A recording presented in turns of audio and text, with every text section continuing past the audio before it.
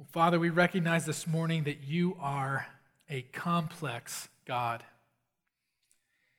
So help us to trust you in the way that you've revealed yourself to us this morning, that we would look diligently and humbly at your word, that would be attentive to how you have shown yourself to be true, that we would consider deeply how it affects our lives and shapes us, how it transforms the way that we relate to you this morning, and how it calls us to be better followers of Christ. It's in your Son's name that we pray. Amen. Have you ever had an experience in your life that changed a long-held belief that you had? Or at the very least, challenged something that you have believed to be true? I'm sure many of you have had this situation at a very young age after learning the real truth about Santa Claus. Or some of us have maybe seen a documentary or read a recent article that revealed a less than attractive truth about a certain organization that we've long trusted, such as the food industry or the judicial system in our country. For Chris, I'm sure this experience may have come when we were told that only 88% of Taco Bell's beef is actual beef. I cannot even begin to imagine the emotional and psychological trauma that he must have experienced on that day. Many of us have had these kinds of experiences that on one hand we believe something was true, and yet we've had an experience that have said quite the opposite. And as we come to the book of Isaiah this morning, we find the nation of Israel in that very situation. The nation has long been divided into two parts, the northern kingdom and the southern kingdom. And as the book of Isaiah is being written, the northern kingdom has actually been overtaken by the Assyrian government. And those who have survived the desolation of the country, who have escaped the massacre that has happened throughout most of the land, are now being overtaken and resettled in Assyria. Soon after, the southern kingdom was attacked heavily by Assyria as well, and although the people in the southern kingdom had technically survived the attack, Isaiah is now prophesying to them that a day will soon come when they will actually be defeated and exiled by the Babylonians. As a result, many people within the nation are now losing their faith in the God that they once believed existed to protect them and to provide for them. Even before this political upheaval and this separation that's taken place, the majority of Israel had actually already begun to stray from God's commandments. They had already become disobedient to his word and started to adopt pagan idols in their worship. In fact, this is actually the reason that Isaiah is prophesying to them in the first place. Israel has completely forsaken God, and as a result, God is exercising his holy judgment on them through the words of Isaiah. But in the midst of this destruction, in the midst of all this judgment, Isaiah, in chapters 42 and 43, reminds us that God's people have two truths that they have forgotten. And he is going to remind them of these two truths in these chapters. The first is that God is a warrior. God is a warrior. And the second is that God is a provider. So let's start with the first one. God is a warrior. We see this image of God very clearly in Isaiah 42:13, which describes God as a mighty man. It says that he is a man of war. Now, when you hear the term warrior, I'm sure that there's a lot of different images that come to your mind, many different words and phrases that may come to your mind. Some of you may think of someone who's a brute, who's reckless in his actions. Or you may think of someone that's cold and impersonable. They're not very approachable. They're not concerned about the needs of others. Of course, I'm sure all of us in some way think of a person who's rather dangerous, who's incredibly hostile, A warrior is someone who's interested in committing acts of violence. He seeks to display dominance over those that he interacts with. But if we were to ascribe to God these preconceived notions of what it means to be a warrior, then we'd actually be acting prematurely. Instead, Isaiah, in chapter 42, 13 through 15, provides 3 helpful adjectives for us that explain more wholly what kind of warrior God truly is. Some of them may be surprising to us, some of them may not be so surprising, but here they are. The first is we see that God is a zealous warrior. What kind of warrior is God? First, a zealous warrior. We see in the first part of Isaiah 42:13, it says that the Lord goes out like a mighty man, like a man of war, he stirs up his zeal. Now, if you're unsure of what the word zeal actually means, just picture for a moment the inside of a men's locker room right before a football game. And in that locker room, you're going to see men screaming at the top of their lungs to one another, banging their helmets against one another's helmets, and trying to get each other emotionally prepared for what's about to take place out on the field for the next hour or so. They are rallying around each other. They are emotionally charged up. They are trying to focus all their minds, all their desires on this one singular goal, to beat the team at any cost. Well, this is the kind of imagery that Isaiah is trying to get into our minds as we consider God as a warrior. He is a zealous warrior. There's no hesitation in God's mind here as he approaches his enemies. To fight against those that stand before him, against unrighteousness, against injustice, is something that he actually desires to do deeply. He has committed all his emotions to the singular purpose to destroy anything that stands in his way. In Isaiah 59, we actually see an even more vivid image of this zealous God. Starting in verse 17 of the chapter, Isaiah describes God by saying this: He put on righteousness as a breastplate and a helmet of salvation on his head. He put on garments of vengeance for clothing and wrapped himself in zeal as a cloak. According to their deeds, so will he repay. Wrath to his adversaries, repayment to his enemies. To the coastlands he will render repayment. So they shall fear the name of the Lord from the west, and his glory from the rising of the sun. For he will come like a rushing stream, which the wind of the Lord drives. And so Isaiah is painting this picture of God literally preparing himself for battle. He is aware of the unrighteousness that exists, and he is ready to take it on full steam ahead. Now, let's, for just a moment, think about our sin in light of what we've just read in Isaiah 42 and Isaiah 59. Isaiah is writing these words at the time to a nation that has clearly turned their backs to God. And he's reminding them that God is not passive in his response to sin. He cares about your unrighteousness deeply. He cares about your unfaithfulness deeply. And all of it spurs him on to fight against it actively. When we read these words in Isaiah 42:13, there should actually be a certain level of fear that starts to creep into our hearts. How are we able to stand before such a holy, righteous, zealous God and not receive absolute condemnation?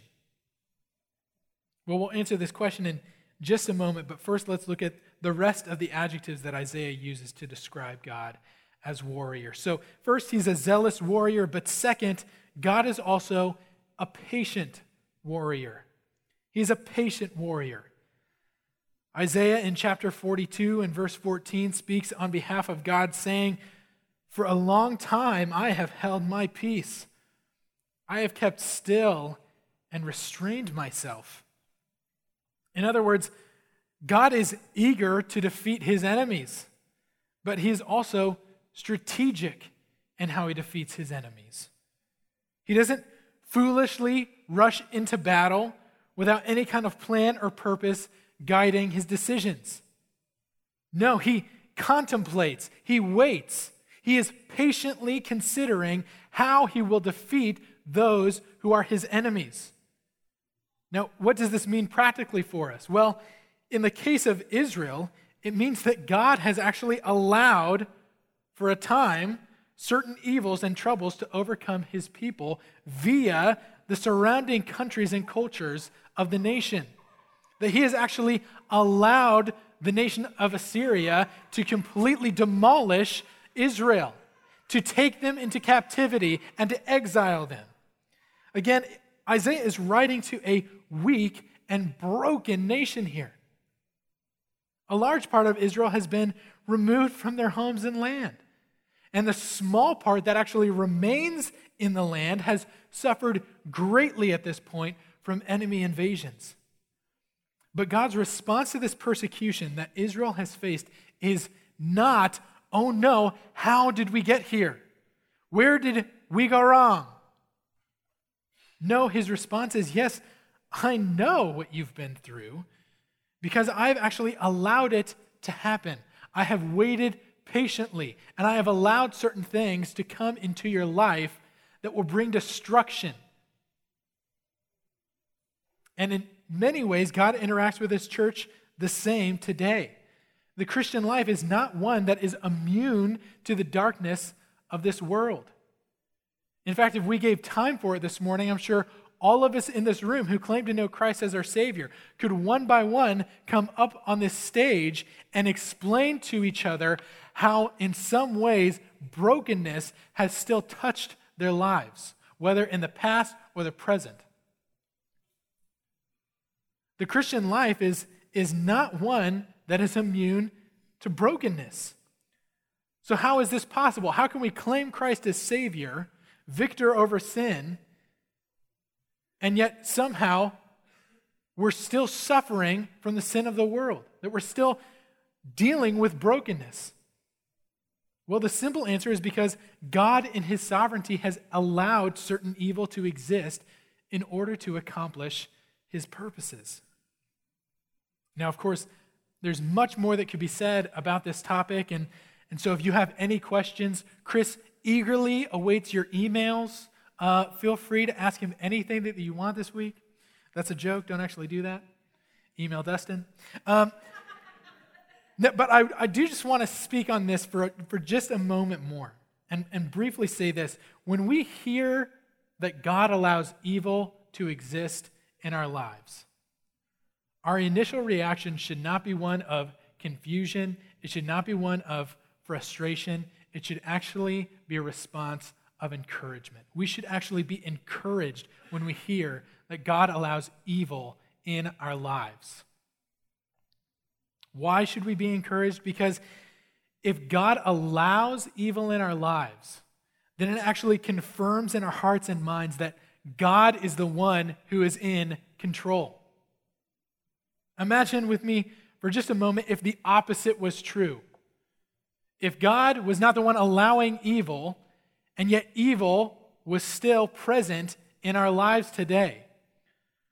What would this mean? It would mean that whenever evil does present itself in our lives, that God has either been outsmarted or overpowered by Satan.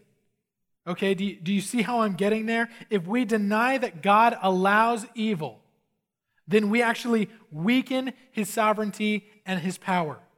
And not only that, but we lose any hope that we once had when we have experienced trials, because God is no longer in control of the bad things that happen in our lives. He has actually been overpowered and overruled by some other kind of force who is now causing evil to happen. And so we have to understand here that God is a patient warrior, and in his patience, he actually allows for certain trials to exist in our lives. So we've seen that God is zealous, he is patient. And finally, Isaiah explains that God is a mighty warrior. He is a mighty warrior. Starting in the last half of verse 14, God proclaims, "Now I will cry out like a woman in labor. I will gasp and pant. I will lay waste mountains and hills and dry up all their vegetation. I will turn the rivers into islands and dry up the pools." So, what does this passage tell us about God? It tells us that he is patient, but he is not passive. Let's not confuse the two this morning. He is patient, but he is not passive. God does not carelessly sit on his throne today, unconcerned about the atrocities that are happening in this world. He waits to attack his enemies, yes, but not because he doesn't care. It's because that when he attacks, he wants his might to be displayed fully and absolutely. And how is God's might displayed? Look at some of the examples that Isaiah offers to us in verse 15 of chapter 42. Just to paraphrase briefly, he initially says that God will level mountains and hills. This is one of the ways that God displays his might. He levels mountains and hills. Have you ever seen a mountain get leveled? I'm not asking you, have you ever seen someone blow a hole in the side of the mountain? I'm asking, have you ever seen a mountain get dissolved into thin air? The closest that I have come is watching my college roommate absolutely decimate a mountain of nachos and cheese, at the base of which were 3 very soggy, very salty pieces of pizza. Okay? And actually, for the next 24 hours, he was throwing up. So who actually conquered who in that situation? You know? The picture that Isaiah presents here about God's might is one that is absolute. There is nothing that can stand in his way. Now, let's not get so caught up in what Isaiah is literally saying here that we miss the purpose behind what he is saying.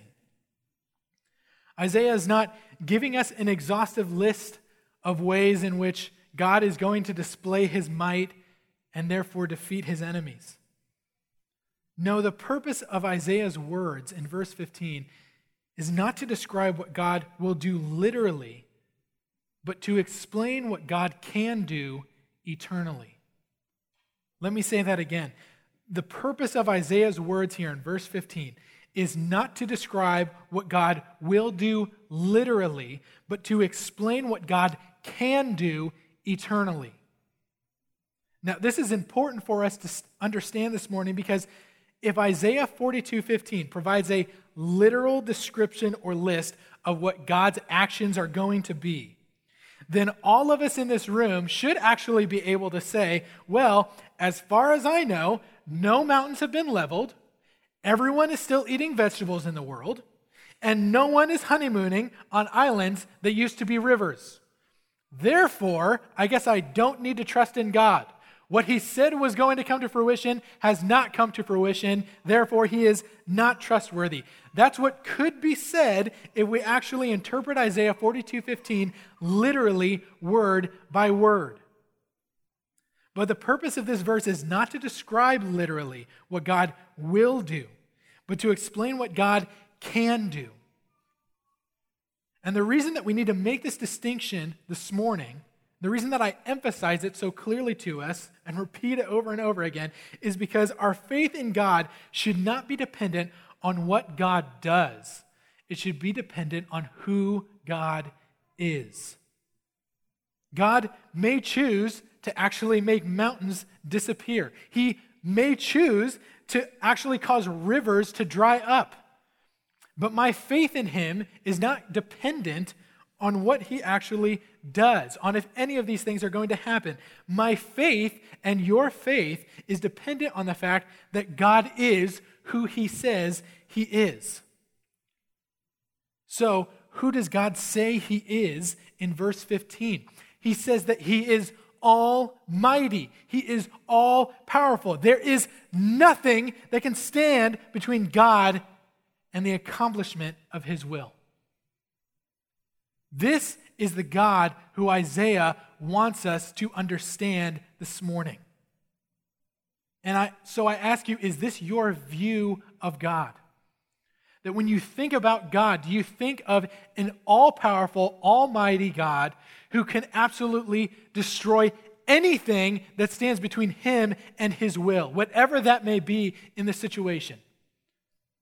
Is this how you consider the Lord who you call the Savior of your life? If it's not, just let me encourage you, look beyond your circumstances this morning. Look beyond your personal experiences and draw near to the truths of God's word that we see here in Isaiah. So we've seen that God is a zealous warrior. He is a patient warrior, and he is a mighty warrior, able and ready to defeat anything that stands in his way. But the question still remains, how do we avoid becoming the recipients of God's wrath in light of our sinfulness? So far, everything that we've learned about God in Isaiah 42 is actually a bad thing for us. He has just described that he is zealous, he is ready and able to destroy sinners, that he is absolutely unrelenting when it comes to the unrighteousness that exists in the world. He will not allow it to dominate. And so considering all that and considering that we are actually sinners, how do we look at God who is presented to us in this way in Isaiah 42 and yet in some way rejoice that this is true about him? Well, we see the answer in Isaiah 43:1. It says, "But now, thus says the Lord, he who created you, O Jacob, he who formed you, O Israel, fear not, for I have redeemed you. I have called you by name. You are mine." In other words, God is not only a warrior who brings judgment on sinners, but he's also a provider, offering redemption to those who would otherwise be condemned. And this is our second point this morning, that God is not only a warrior, he is also a provider. Notice with me that the transformation that seems to take place between chapters 42 and 43 of Isaiah. In 42:15, God is seen destroying creation. Again, he is leveling mountains. He is drying up rivers. He is removing any kind of sustenance that his enemies had. And yet in 43:1, God is now called the creator, the giver of life. He is not destroying creation. He is actually bringing creation into existence. In 42:13, God is seen as a judge. He is condemning sinners for their unrighteousness. He is not willing to accept injustice. But in 43:1, God is now a redeemer of the guilty, declaring them innocent.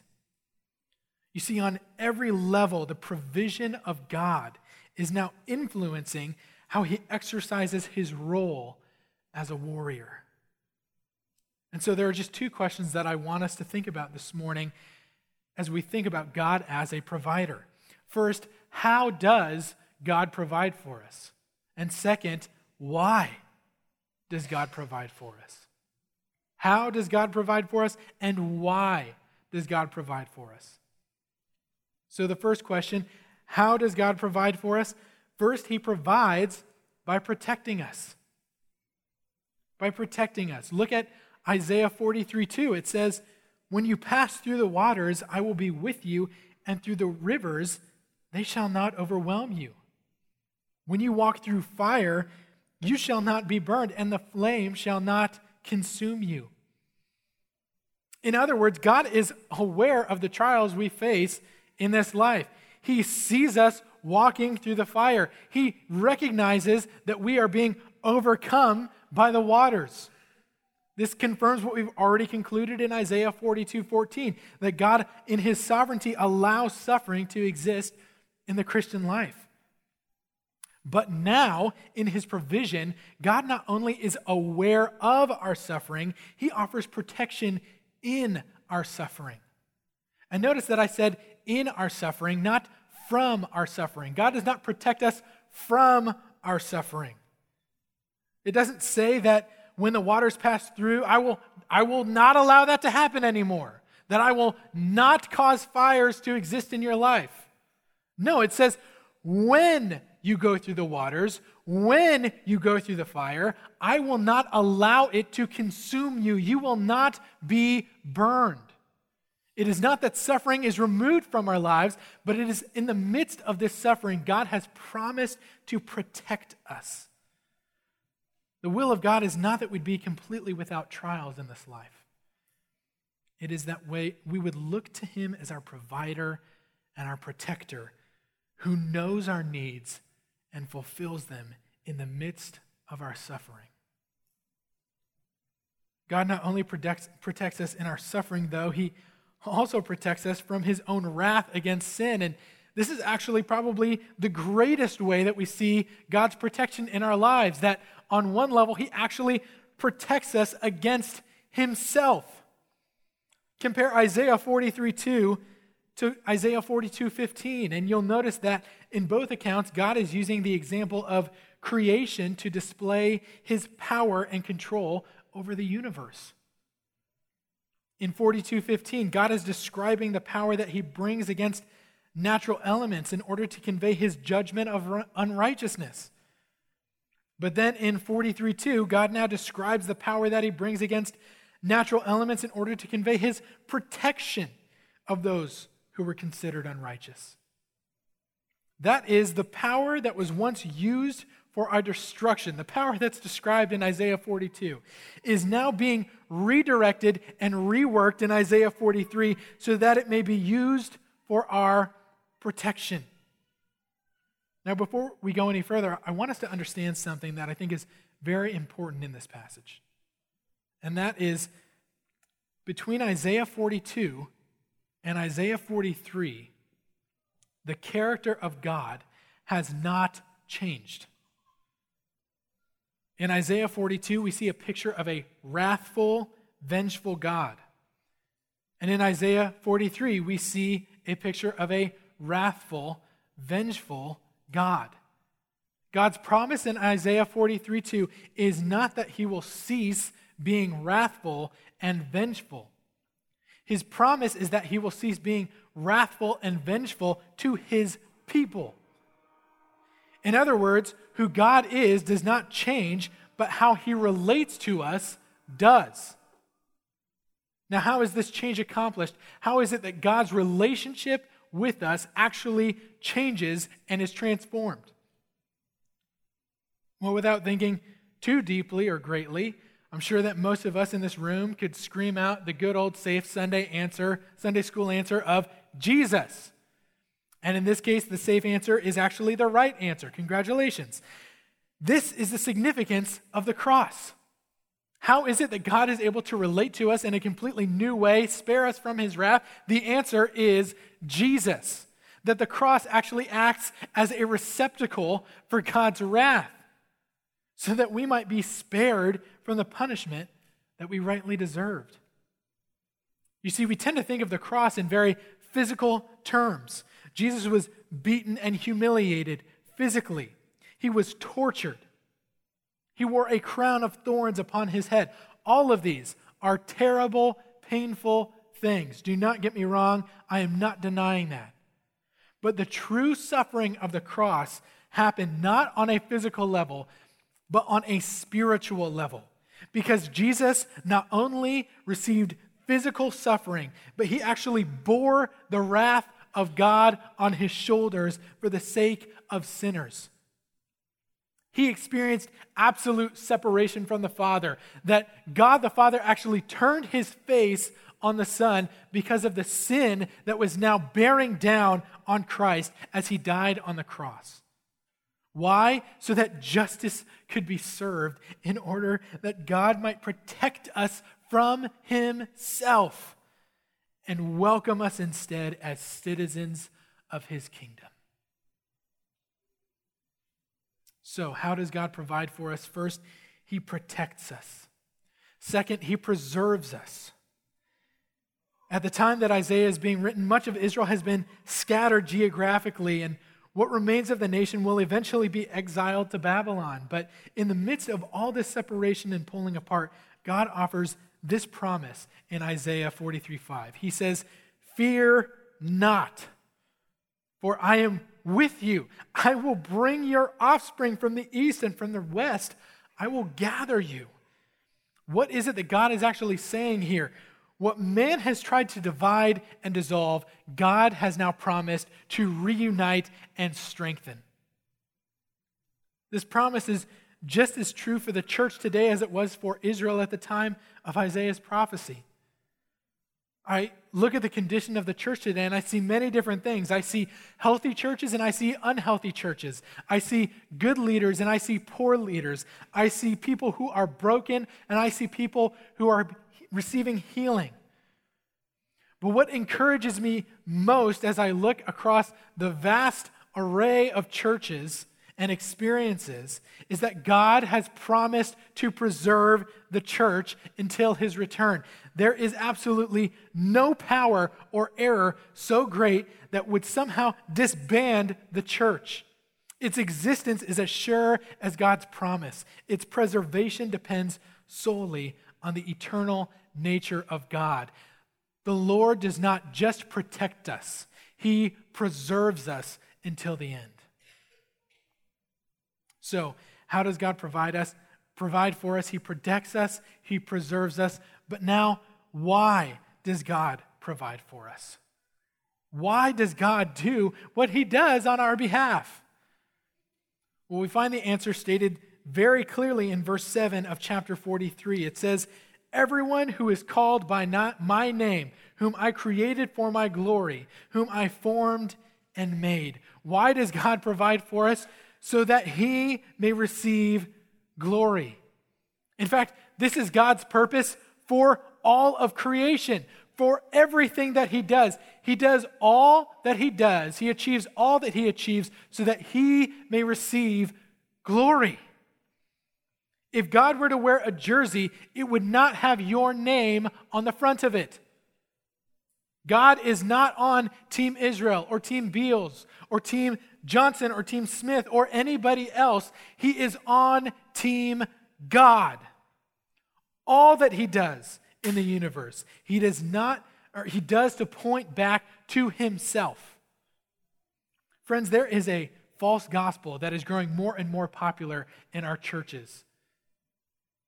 And it preaches a message that says God is ultimately concerned with your comfort and your happiness.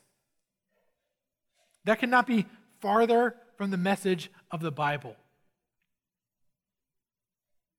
The Apostle Paul in Ephesians 1:5-6 says this, "He predestined us for adoption to himself as sons through Jesus Christ, according to the purpose of his will, to the praise of his glorious grace, with which he blessed us in the beloved." There are a lot of big words and phrases that are crammed into that one sentence. So let me just break it down for us. It simply says this: God saved us because he wanted to, and he wanted to because he knew it would bring him glory. That is why God does what he does. Now, why is it so important that we understand this reality this morning? Because if we begin to believe that God has saved us for some other reason outside of his own glory, then we will start to convince ourselves that God has chosen to save us because of something that we have done to make us more attractive or more worthy of the gospel. If it were not for God's glory, friends, we would not be saved. We need to understand that this morning. If it were not for God's glory being revealed through our salvation, then God would not be saving us. There is nothing that would make us worthy of God's salvation other than our ability to confirm his glory, which is displayed so clearly throughout the story of redemption. God is a provider, yes, but he provides for us so that he may receive the glory due his name. Now, let me just conclude by saying this. If God is truly a warrior who is zealous and patient and mighty, and if he is a provider who protects us for the sake of his own glory, then we can rest in God. We can rest in God. If God is a warrior, there is no enemy we will ever face that God cannot destroy. And if God is a provider, there is no need that we could ever have that cannot be met in Jesus fully. And let me just encourage you this morning, do not allow one of these characteristics of God to somehow become more comforting or attractive to you. Resist that temptation today. Both of these aspects, that God is a warrior and that God is a provider, are equally essential to our faith. If God is only a warrior, then we are left with nothing to look forward to but his wrath and condemnation. But if God is only a provider, we are saved from his wrath, but not from sin because it hasn't been defeated. To recognize one of these attributes without the other produces a God that is overly simple, disappointing, and easily rejected. These two characteristics are dependent on the existence of the other. So let's rest in both of those truths today.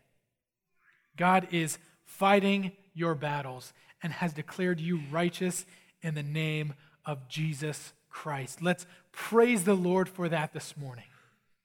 And let's pray together. Father, we thank you that you are not a simple God, that you are complex and multifaceted, and yet in your grace and your mercy, you have still revealed yourself to us that we might seek to understand you. Father, I pray that we would understand what you've said to us this morning, that you are not just a warrior, you are not just a provider, you are a providing warrior. You are a fighting provider. May we rest in both of those truths this morning and be encouraged by them as we now praise you in song. It's in your Son's name that I pray. Amen.